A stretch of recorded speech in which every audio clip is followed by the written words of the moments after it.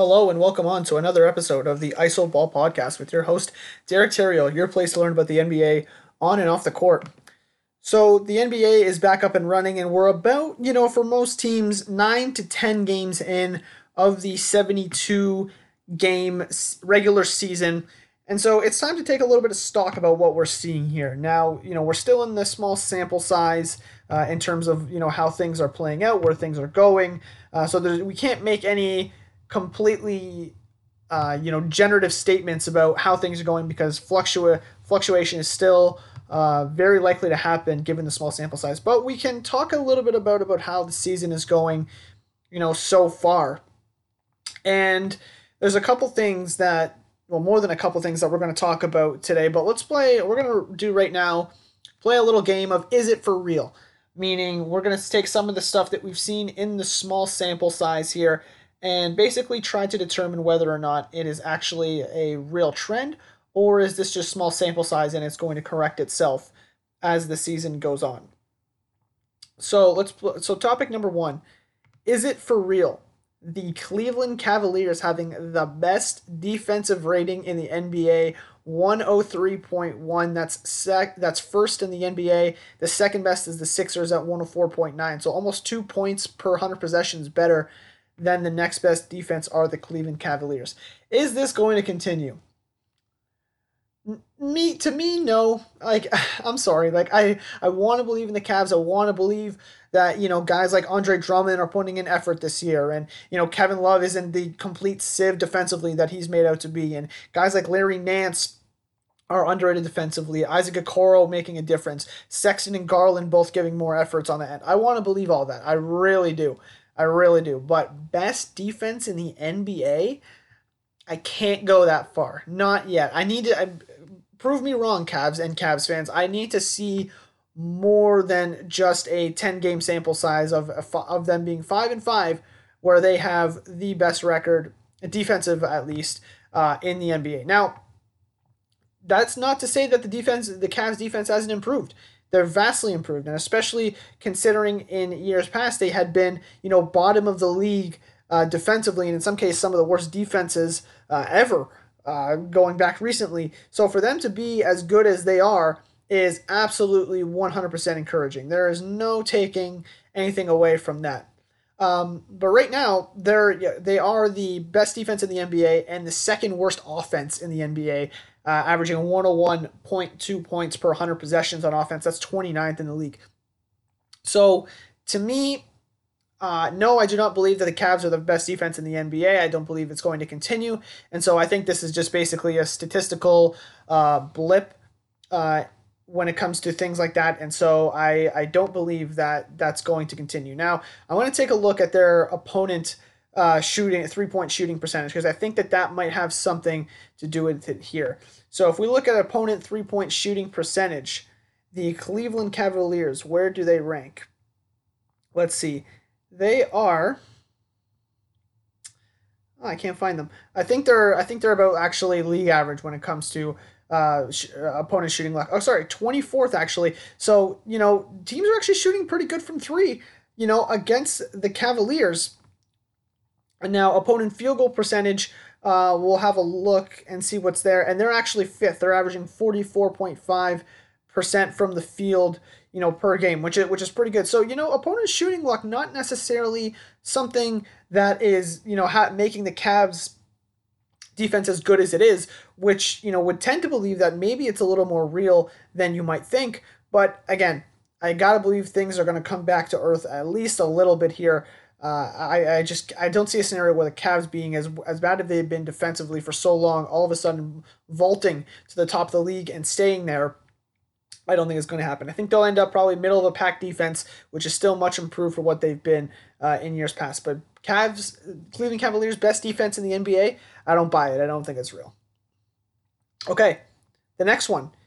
The Phoenix Suns have the best record in the Western Conference. Is that going to continue? No, I can't. I can't give this one either. I can't. I can't bring myself to do it. I mean, they're 7-3 right now. They really are playing good basketball. I'm not. I can't say that they are, completely sieves in terms of as it pertains to top teams in the conference go. They're a fantastic team. They've got a lot of reason to believe that they are a fantastic team. That are one of the best defenses, I believe, in the league right now. They're and I think they're a top 10 defense and a top 10 offense. Let's check that really quickly. But a lot of what the Phoenix Suns have been doing, if you're looking for a positive for the Phoenix Suns, a lot of what they've been doing comes on the back of Devin Booker not necessarily playing his best. Chris Paul still looking to get integrated, into things there in Phoenix, and so there is reason to believe that the Phoenix Suns, can keep this up in terms of being a top team in the West, but maybe not number one. I mean, the Lakers are in fact tied with them at 7-3. Clippers are 6-4, and Jazz are 5-4. In fact, every single team in the league from 1 through 15, even the Timberwolves at 15, are only 4.5 games back of the Suns. So it's hard for me to believe that the Suns are going to hold that top spot, but that doesn't preclude us from talking about the Suns in a positive light here. They are, one of the teams that are top 10 in offense and defense, along with the Brooklyn Nets and the LA Lakers. I think are the only two teams, if I'm not mistaken, that are top 10 in offense and defense, which is very encouraging. And the Phoenix Suns fall into that category. They're ninth in offensive rating, and in defensive rating, they rank 7th.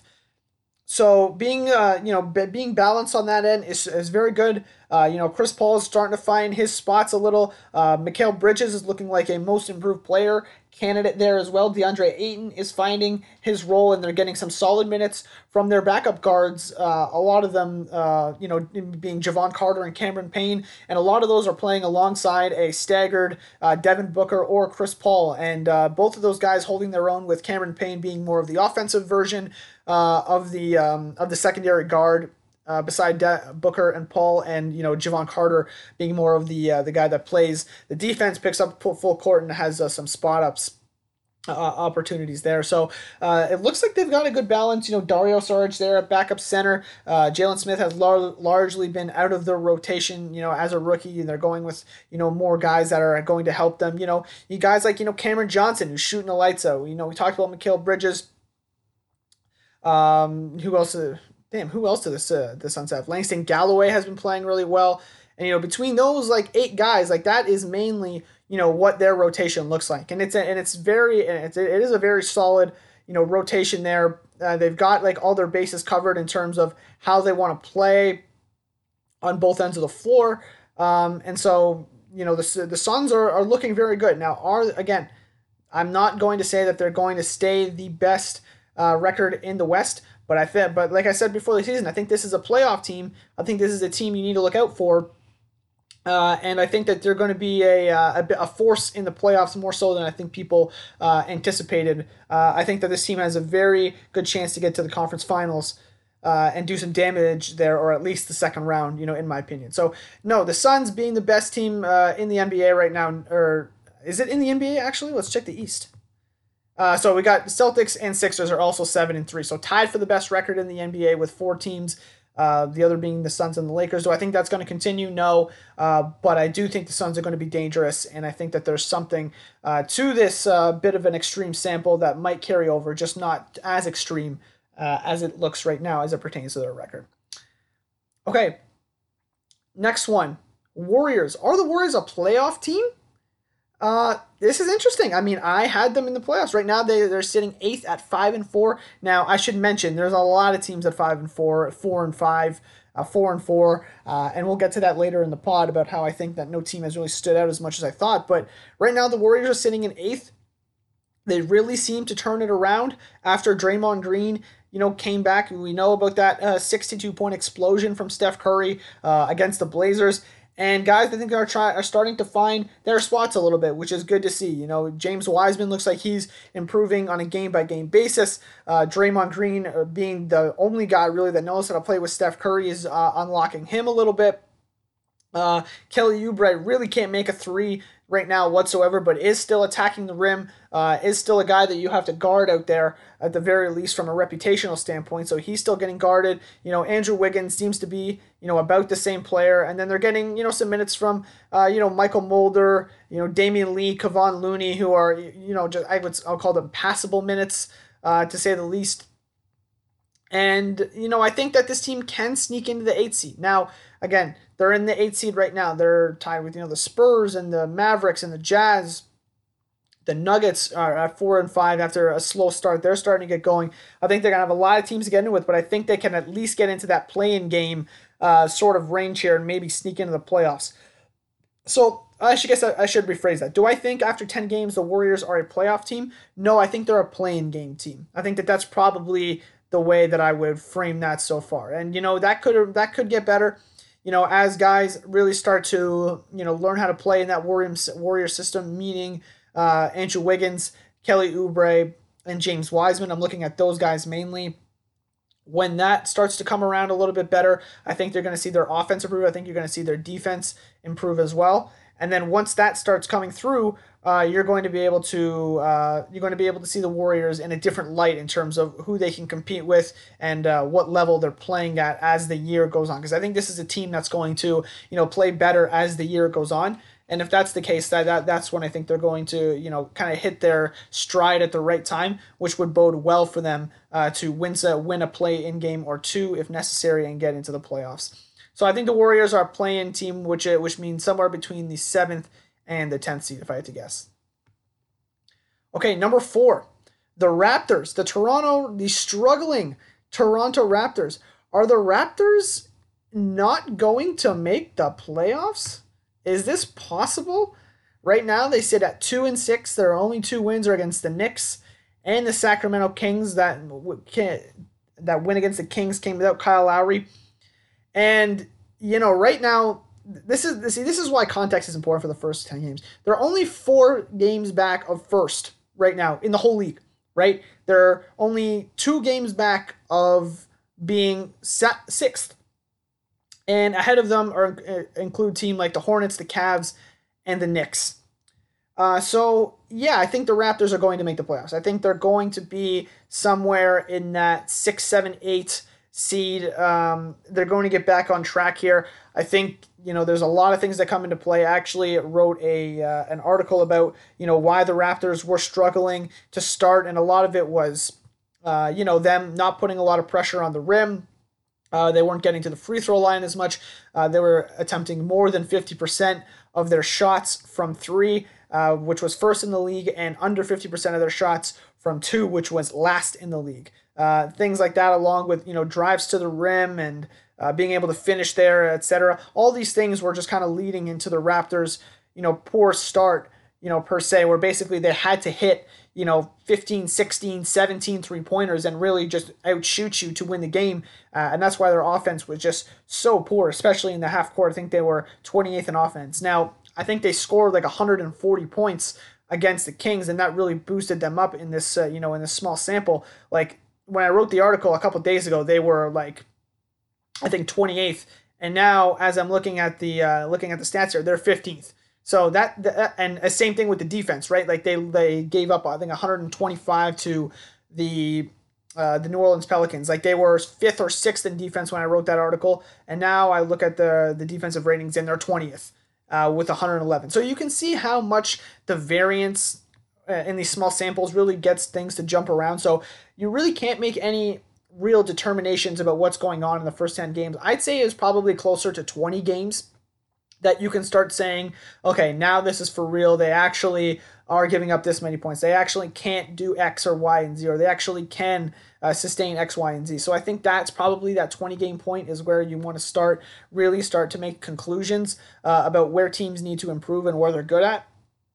But right now, and the Raptors are a perfect example of this, I think they're still jumping around. I think they started off slow. I think they've got a couple of, big, offensive games that are boosting them up, and, they've been in some shootouts which are boosting their defensive rating down. So they're probably, I'd say about a little bit of a worse offense than 15th and a way better defense than 20th.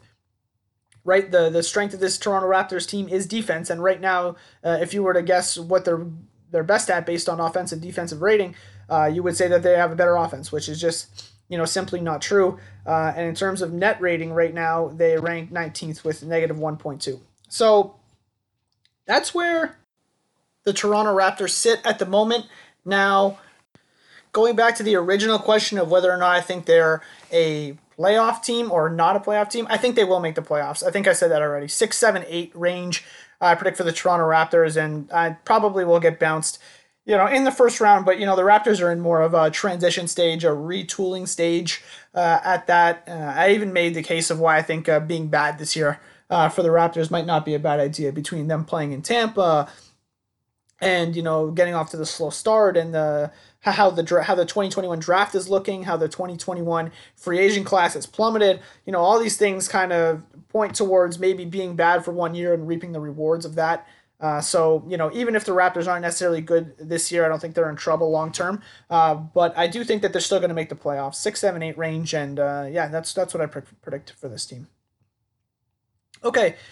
I think the last thing we're going to talk about in terms of is it for real is the coronavirus going to keep chunks of players out, like this for all year. So we've seen like Jason Tatum, Bradley Beal, Kevin Durant, like a bunch of others like Joel Embiid, I think Ben Simmons, like a bunch of like star players. I think Giannis was on that list too. No, I think Giannis had back spasm actually. That's a lie. But a bunch of star players are just being held out because of coronavirus, whether they have it themselves, whether it's contact tracing and they've been within reasonable contact with somebody where they think that they could have it and spread it to somebody else.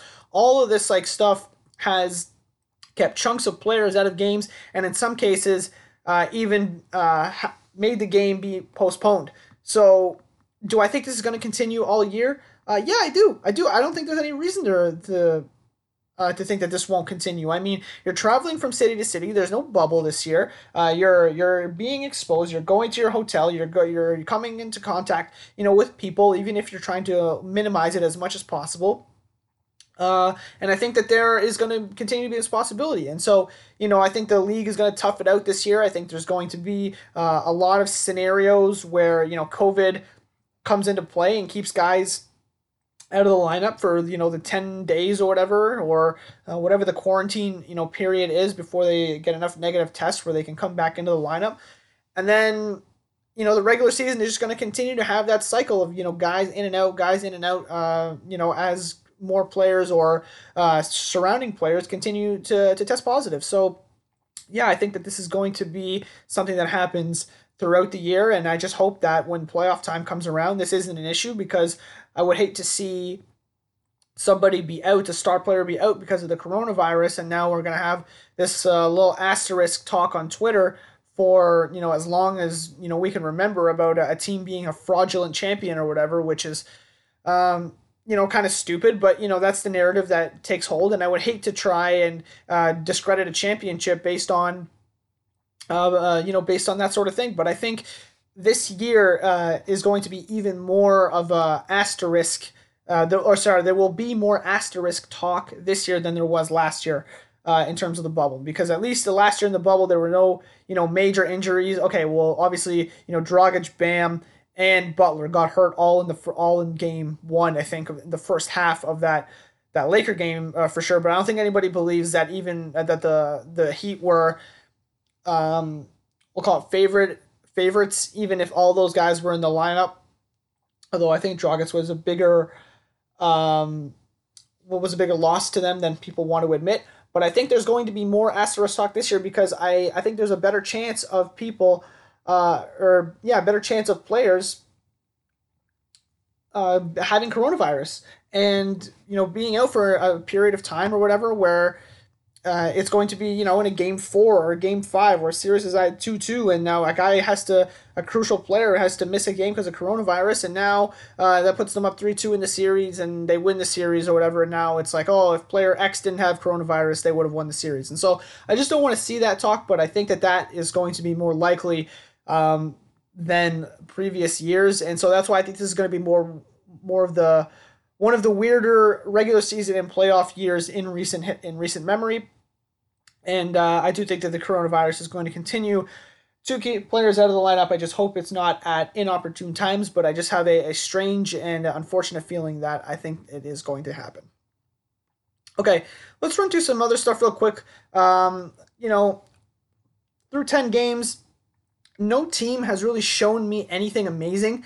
Like, I really haven't seen anything where I'm like, oh, this team has vaulted themselves, into contender category, or oh, this team was a contender and now they've completely vaulted themselves out of the category. Like, here, let me list all the teams for you that are 5-4, 5-5, 4-4, or 4-5. So basically within like a game of each other. Okay.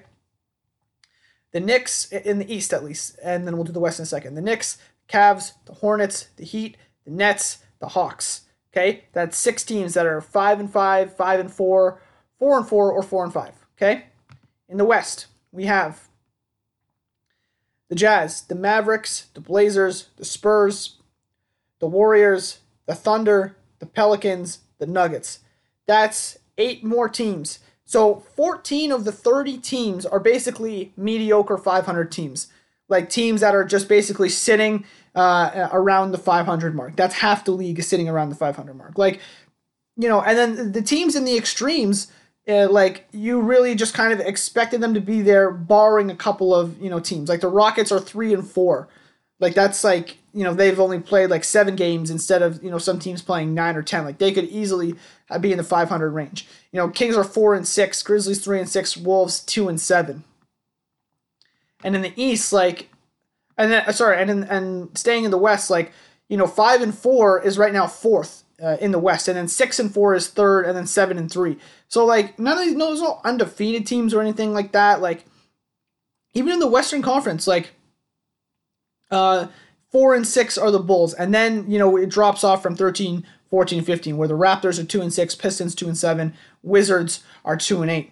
But remember, we've got this play-in tournament again this year, where team 7-10 will play and 8-9 will play, with the 7 and 8 teams having to lose 2 in a row in order to lose their spot. So all the teams up until number 10 have a chance to make it here. So, a lot of these teams at the bottom are going to be disincentivized, from tanking, and again, this is assuming that their goal is to win games, and we'll run on that assumption, but not every team might want to follow that, trajectory. I'm thinking the only team that's incentivized to lose really is the Thunder. But, if I'm the Kings or, like, the Grizzlies or the Timberwolves, like, yeah, great, getting another pick would be great, but, like, let's try to win some games, you know what I mean? Like, let's try to get into the playoffs, like, while we still can here, and we'll worry about, being in the lottery if we're way out of it. But otherwise, I think most of those teams will want to win games, and I think that bodes for a bit of better competition when it comes to playing games and stuff like that. So, my point here is no team has really stood out from the pack in terms of, being way good or way bad. A lot of the teams are just kind of clumped together. Like I said, in the West, 4.5 games separate 15th and 1st. And in the East, 5 games separate 15th from 1st. We still got a long ways to go. Okay. No team is out of it. No team is completely separated themselves. And that gets me to my next point is, I think MVP kind of can fall into that same discussion, where I don't think there's anybody that has clearly been an MVP so far. Like, I picked Doncic for MVP. He's been struggling, specifically from 3. It's been tough. Giannis has been, okay, but nothing like incredibly spectacular. Steph Curry had a bit of a slow start to the year before he exploded for 62. Damian Lillard really hasn't, shown any, and the standards for these guys are obviously so high. So when I say haven't shown anything, I obviously mean they're playing at a fantastic level, just not an MVP level as you compare it to previous years. So Damian Lillard, I don't think, has played at an MVP level. Neither has, LeBron James or Anthony Davis, Kawhi Leonard, Paul George, none of those guys either. So I don't really have like a good answer right now for you when it comes to MVP, and I think that's because nobody has really separated themselves. I think everybody's in a cluster right now. The award is, to be had. Nobody's pulling away with that award right now. Rookie of the Year. Is LaMelo Ball running away with Rookie of the Year after 10 games? Maybe. I was having a conversation in a group chat, and I thought Nick Raponi pointed out that LaMelo was far and away the rookie of the year. And I pushed back. I said, no, I don't think so. I think, Tyrese Halliburton's got to be in that conversation. I think Wiseman is very close to being in that conversation. And then LaMelo runs away with these two fantastic games, one against the Pelicans a couple nights ago where he almost triple-doubled, and then the game last night against the Hawks where he had like 22, 12, and 11 and played a fantastic game on both ends, outplayed Trae Young tremendously. And he's just been so good. I even detailed today on Twitter how I think one of the underrated skills of LaMelo is the way he attacks closeouts. Like, I know everyone sees the transition passing, the behind the back stuff, the deep threes or whatever, but he does a really good job at attacking closeouts, making decisions, going up with the right, finishing with the left through contact. He's got these like multi-handed finishes around the rim that he's has nice touch on, along with some Euro steps and some floaters. And so, LaMelo really has shown a nice sized bag here in terms of, his scoring ability. And I think that really bodes well for his rookie of the year chances. To me, he hasn't been a complete sieve defensively from what I've seen. He's at least passable for a rookie, which again bodes well. So I think right now, despite me disagreeing with Nick a couple games ago, I think right now LaMelo is kind of running away with Rookie of the Year. I mean, Anthony Edwards has played, okay at times. He had a really rough sequence last night against the Spurs in overtime in the final seconds, where they needed a three to tie the game. Edwards goes for a quick two and then realizes halfway through that there's not enough time to get a quick two. So he goes and tries to throw a pass out back to three, turns the ball over, and then doesn't even try to give the foul to extend the game. So 3 big mistakes from Anthony Edwards in that sequence, last night, which, really, in this small sample size, really hurts your chances as a rookie. That really sticks out in my mind for me. Wiseman's been okay, but nothing, really spectacular here. Tyrese Halliburton would be the closest. He's played really well for the Kings. I think it's going to be hard to keep him out of the starting lineup. In terms of, Halliburton, I don't know if he's going to replace Buddy Hield or what's going on there. Buddy Hield already seems to be a little bit unhappy with the Kings situation. I think this could only compound it. He's probably a guy they're going to look to trade if they can, given the fact that Hield got that big extension. I think LaMelo is running away with Rookie of the Year. I don't see anybody coming close. Now Markelle Fultz tore his ACL. So did Thomas Bryant, by the way. And I think so. I think Fultz being out is going to give a guy like Cole Anthony a shot to really, plug him into, 25 to 30 minutes a game to see if he can really put up some numbers to get into the race. But I think if the season were to end today, I think LaMelo Ball is the clear Rookie of the Year. He's been fantastic, and if things go as they have been so far, I think LaMelo is going to win the Rookie of the Year quite easily. And then last thing I want to just touch on is this is one of the most meaningless regular seasons I think in recent memory.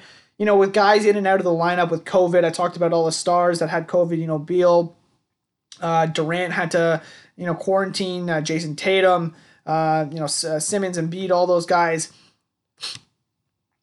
Excuse me. I think those guys being in and out of the lineup really doesn't give you a good sample size of what these guys can do in big minutes when they're on the floor together in terms of net rating lineups and offensive defensive rotations and offensive sets and all that sort of stuff. So I think that's going to be a problem. Contenders going to be resting some players to try to make it through the season healthy. I think that is going to be an issue, especially on back-to-backs, even though the travel is limited because you're not traveling to different cities. It's more of these, baseball style, 2 games in one city on a back-to-back night. I still think that is going to be something that teams continue to have to deal with in terms of, resting players, trying to find when the best time is to kind of get their guys a breather in between games. Home court advantage seems to be pretty meaningless this year. No fans will obviously, do that to you, other than the Toronto Raptors, who are playing, basically 72 games on the road. If we're being honest, they're probably they're at a disadvantage more than anybody else. And then the last thing I'll talk about is blowouts, where teams have just been getting blown out left, right, and center.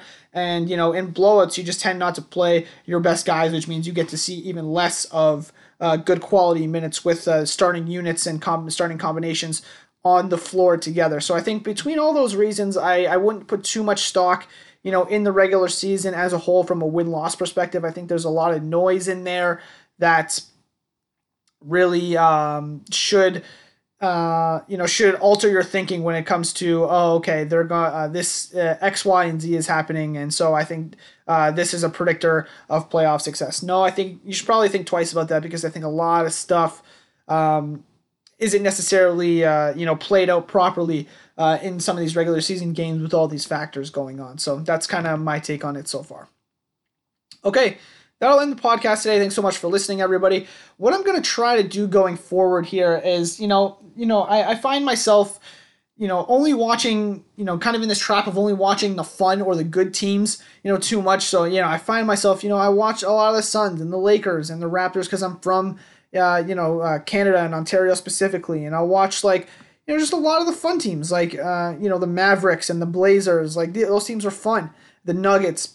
But I don't really, like, I find myself not watching enough of, the Knicks and the Cavs and the Hornets and the Bulls and Pistons and those sorts of guys. So what I'm going to do here is, for the next 15 weeks, I'm going to pick one Eastern Conference team and one Western Conference team and just watch them for the week. I'm just going to spend a whole week watching that specific team, and then on the podcast, week after week, I'm going to come on the pod and talk about what I'm seeing with this team. I'm going to try to talk about specifics like, the sets that they're running and the lineups that are working, and, talk about, some specific games and, what went right, what went wrong.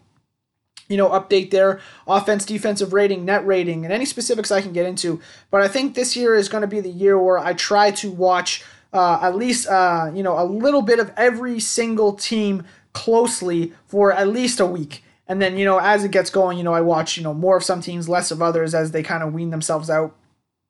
But at least a week of, two of all 30 teams, 2 per week. It'll span 15 weeks. And I think that will give me a better idea of, what teams are doing. And inform my opinion a little bit better, as well. So look out for that on the podcast next week. I'm going to pick 2 random Eastern and Western Conference teams, watch them for the week, report on what I'm seeing, and that'll be an addition to the podcast, as I report on, news and games played and what's going on in the league and other stuff like that. So be on the lookout for that. But other than that, thanks so much for listening, and we'll talk to you next week. Till then.